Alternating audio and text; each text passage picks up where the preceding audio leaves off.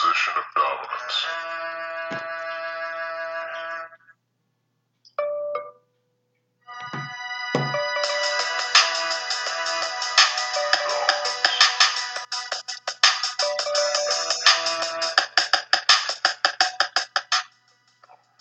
What's up, people? This is 28 Minutes or Less, and you are tuned in to episode 7. I haven't done a 28 Minutes or Less in a while. I've been kind of busy, had a lot of things going on in the life or whatnot, but I was able to consume some content, while I was going through my things. For the people that don't know, one thing that I've been going through is that your boy has torn his Achilles.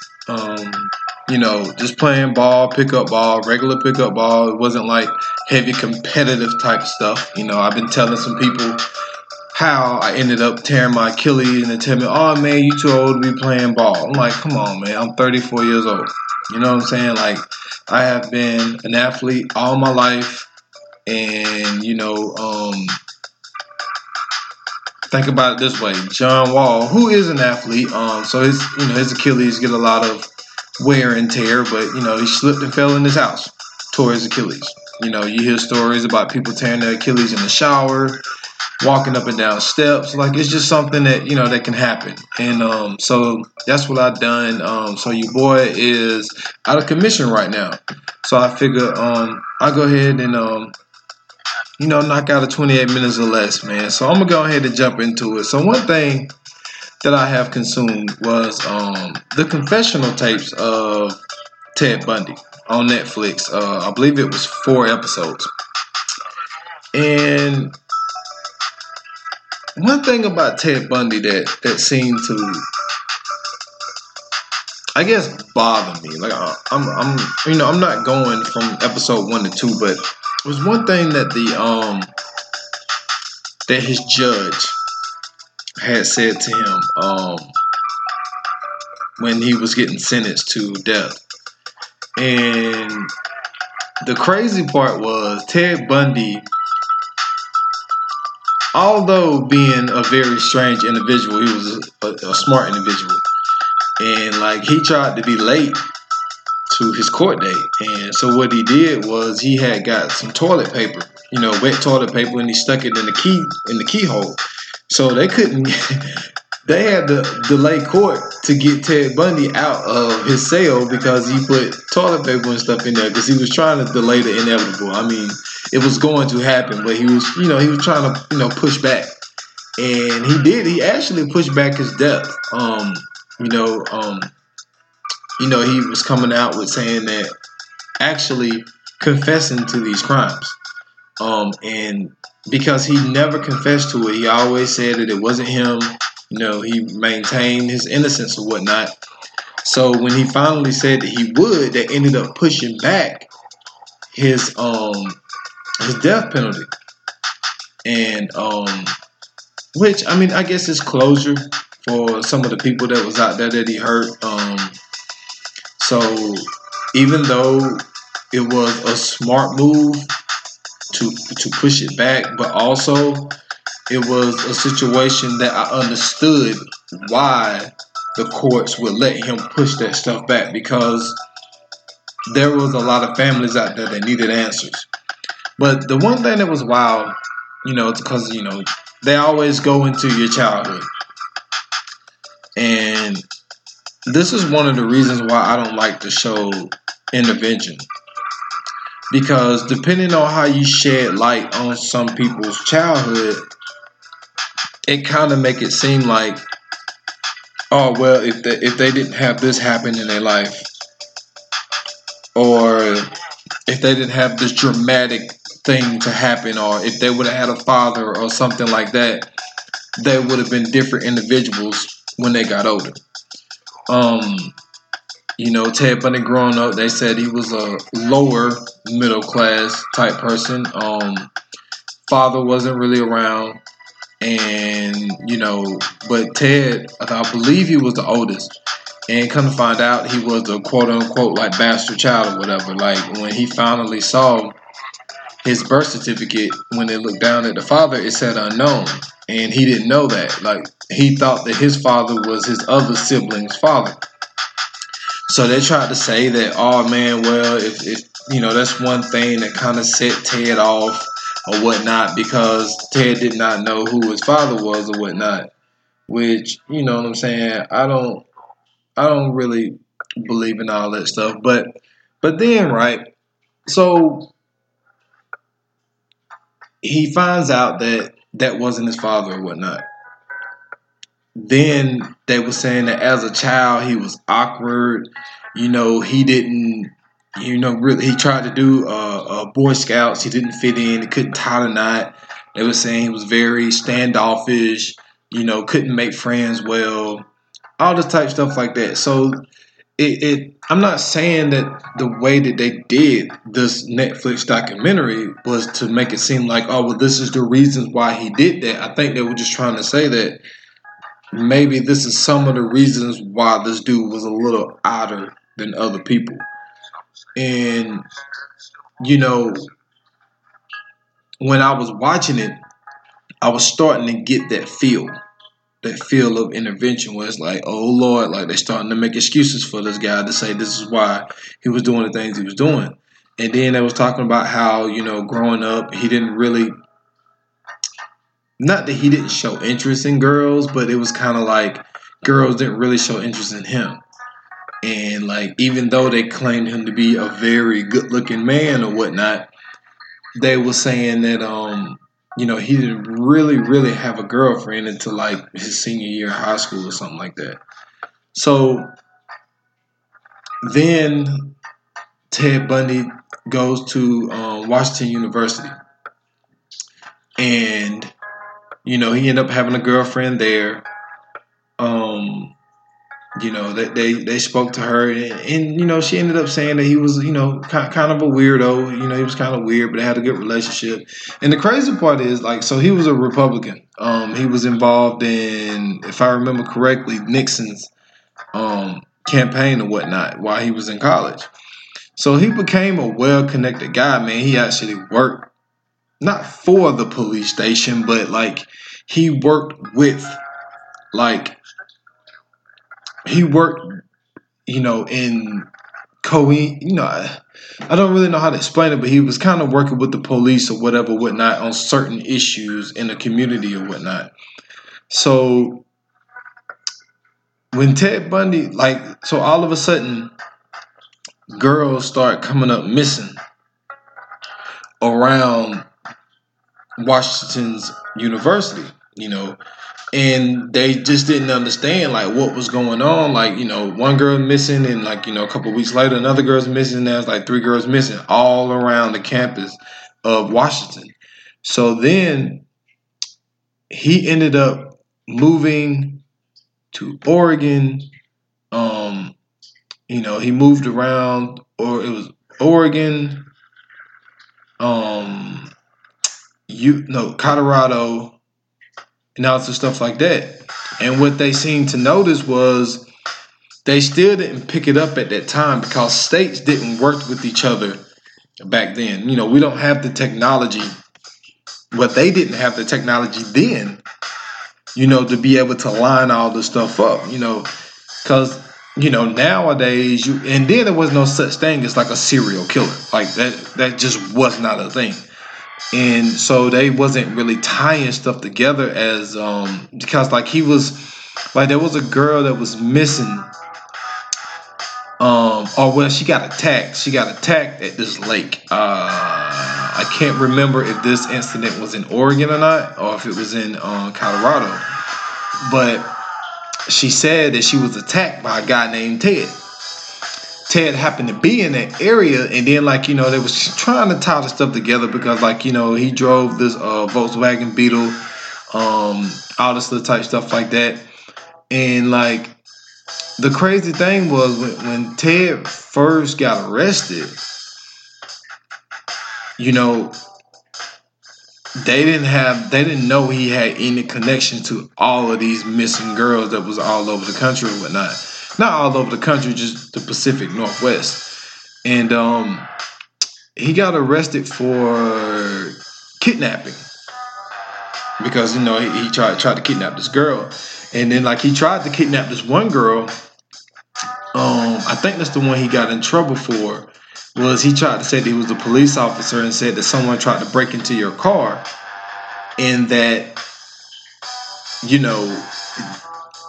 basically said that he was posing as a police officer that someone tried to steal something from your car. So he tried to tell her to go to a car, walked into her car, and the girl was like, well, I don't see anything missing. He was like, well, won't you open the door, to check? And she was like, she felt like something was odd, so she asked him for identification.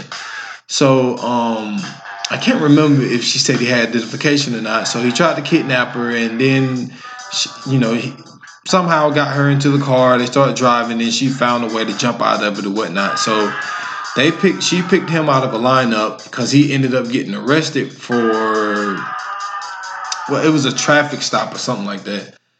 No, that wasn't a traffic stop. He got picked up the second time for a traffic stop, but I can't really remember what it was. But so he tried to change his appearance and stuff and all this stuff for the lineup or whatever, but she recognized him right off the jump. So Ted got arrested for kidnapping. Okay, so he's in jail. My man, he was going to school for what was he going to school for? He was going to school to be a lawyer. So going to school to be a lawyer, my man wanted to represent himself. So he breaks out of jail because he jumped from a second floor window of a courthouse. Nobody was in there with him. Now, I'm not trying to be funny. All right? I'm not trying to play these games. But what I am going to say, it has to be some sort of white privilege to have this dude in it's not a prison, it's a courthouse. He's in there with the law books. There's no officer in there. There's only an officer outside of the door. No handcuffs, no cuffs around his legs, nothing like that. So he jumped from a window and he escaped. I think he was out for 6 days. And the way he explained it was the fact that, he got tired, so he just ended up basically turning himself back in. So he was out for 6 days. He lost 26 pounds, all this little stuff or whatever, right? So, I'm leaving out a lot of stuff. I'm just, going down basically like a little rundown. So then what he did was very, very calculated. Because come to find out, he did that shit on purpose. He turned himself back in so that they put him back in the regular cell that he was in, and he noticed that there was like a vent type thing in the top of his room.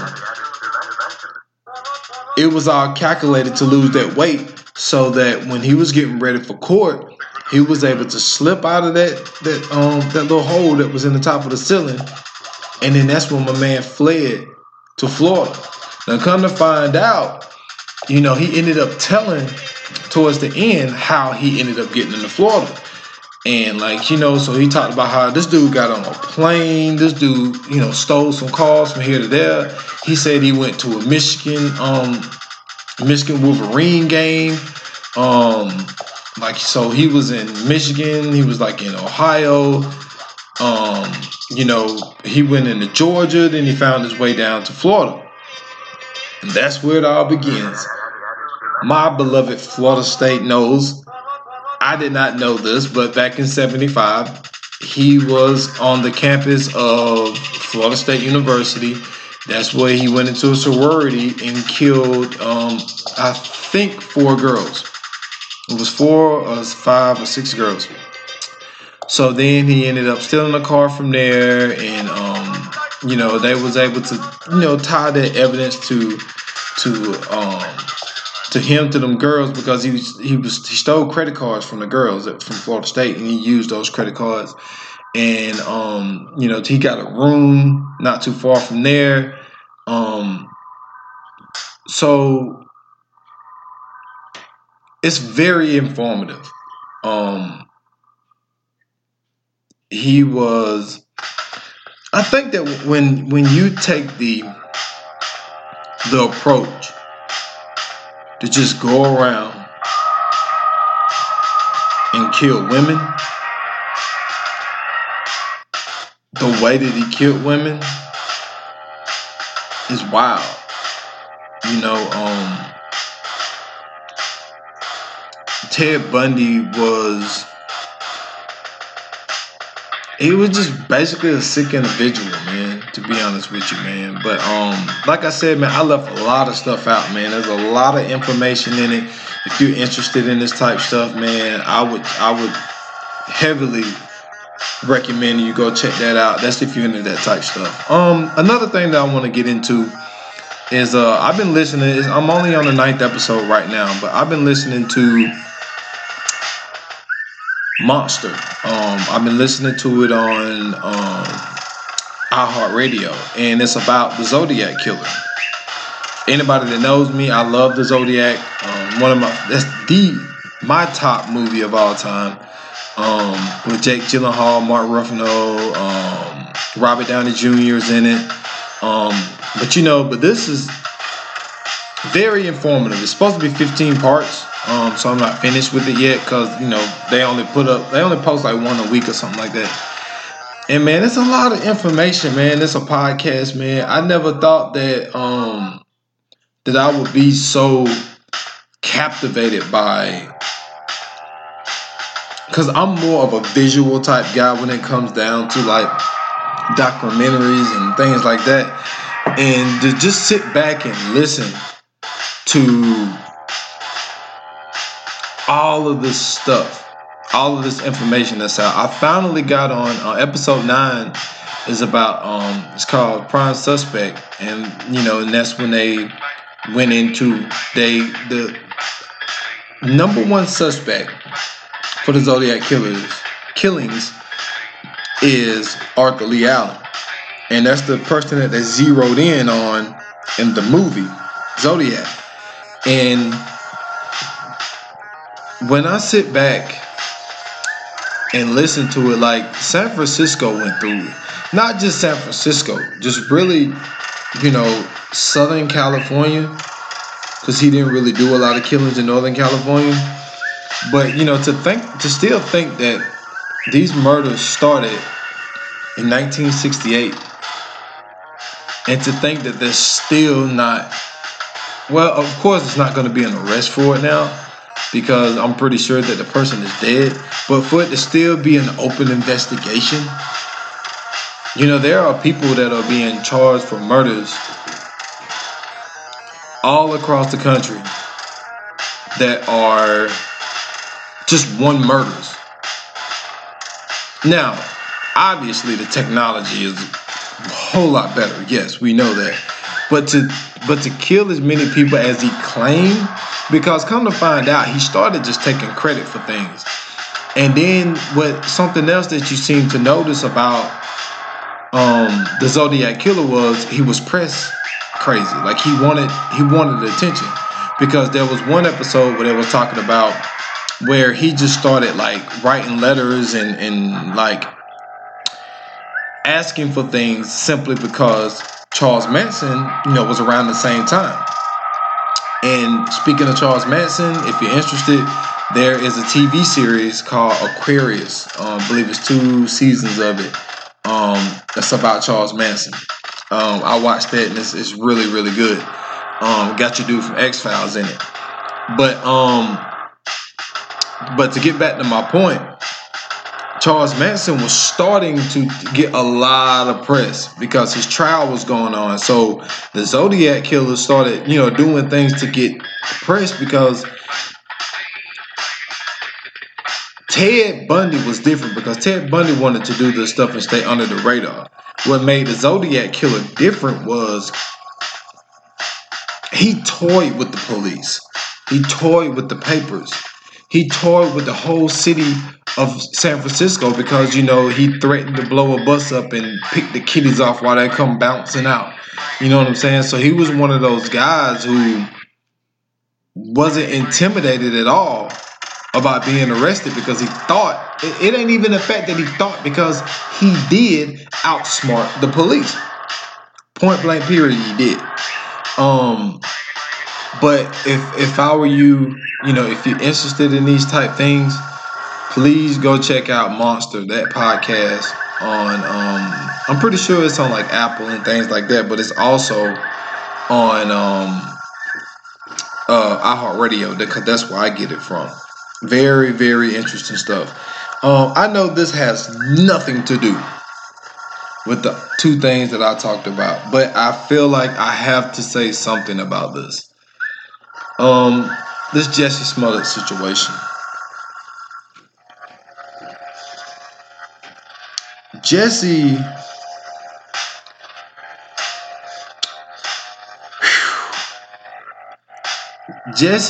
has got himself into some shit.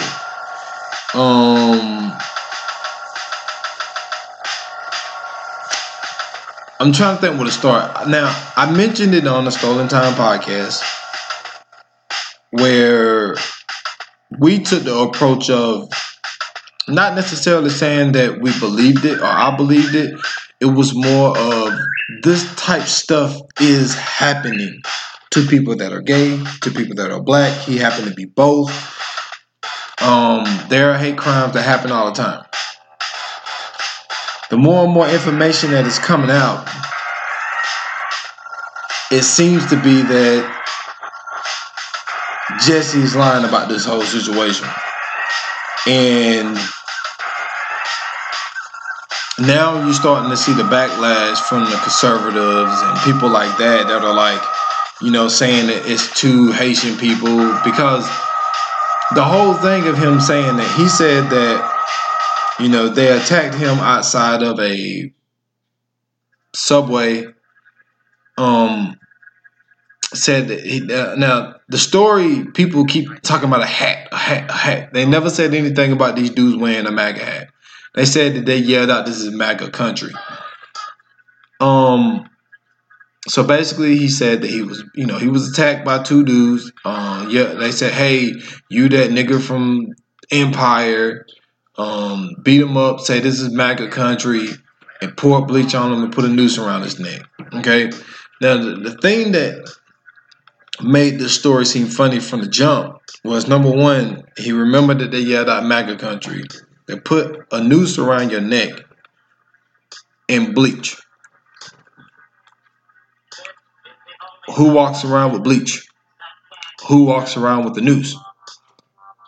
And how many people that are,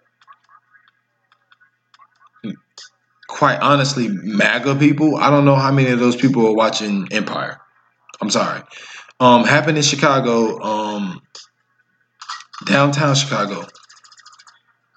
There are a lot of cameras in downtown Chicago, I'm imagining, and none of this stuff was caught on camera. They asked for his phone records. He didn't want to do it. They said that he went home. He didn't call the police till after he got done talking to like a producer. Stuff is starting to come out that he is being written off for the show, and basically he just kind of wanted to get some media attention to go on to do the next thing that he wants to do. This is crazy. I don't know what to believe right now because there's still information coming out. But to get attacked and then you have a show in like 2 or 3 days and you only got a few scratches on your face, and you're talking about you are the gay Tupac. You ain't Tupac, bro. You ain't anything near Tupac. I don't even know how you got that comparison, because he said he fought back. Okay, you fought back against someone or against two people who attacked you. That don't make you Tupac. There are a lot of, let's just say, rappers. There are a lot of rappers that fight back that are getting attacked by people. So I don't know how he got that correlation with Tupac. So the more and more stuff come out, the more and more fishy the story gets. The more and more it becomes unbelievable. Like now that the two guys that are suspects, they was extras in Empire before. So they know these people. And then like being on stage reading cue cards. Like what Jussie did, if this thing is fake, is he set back the justice for people that are really getting attacked out here that are gay, that are black. There's just like girls that file fake claims about being raped. The girls that are really getting raped, they're turning the clock back on them girls. And he's turning the clock back on gay black men. Not just gay black men, but just gay people in general. Like because this type stuff is really happening. Maybe not all of those things simultaneously, but like all of this, either one of the three things are happening. Like they are doing violent things to gay people out here. It is kind of fishy that this stuff is going on, but the things that some people do for limelight is terrible, very terrible. But man, I'm just gonna end it there, man. I just wanted to get something in. I haven't done nothing in a while when it comes to the 28 minutes or less. Before I get out of here, man, I just want to send out a huge salute to the big homie Casey. Heard all the music that you heard in the background. All that music is done by him. So I appreciate everything that he do. He told me he got some new stuff in the works, so hopefully we can get that stuff done so I can start shedding some light on that stuff.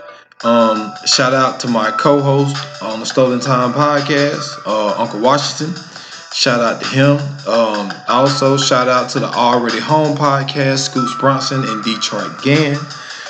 Those guys put it in. You can find them on all platforms.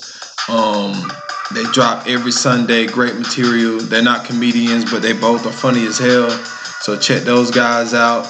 You know what I'm saying? I want to send a shout out to this dude, man, recently just started, catching on, man, and I appreciate all of his shares. I appreciate all his nice comments, man. Shout out to Tyrone Collins, man. I went to school with him. He's doing his own thing on YouTube. I don't have the thing in front of me right now, but Tyrone, I appreciate all the support that you give me, man.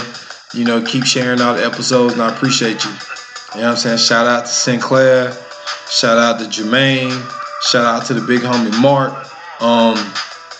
Go follow the Stolen Time podcast page on Facebook. Follow me on s.foster8 on Instagram and Twitter. You have been tuned in to 28 Minutes or Less, and your boy S. Dot is out.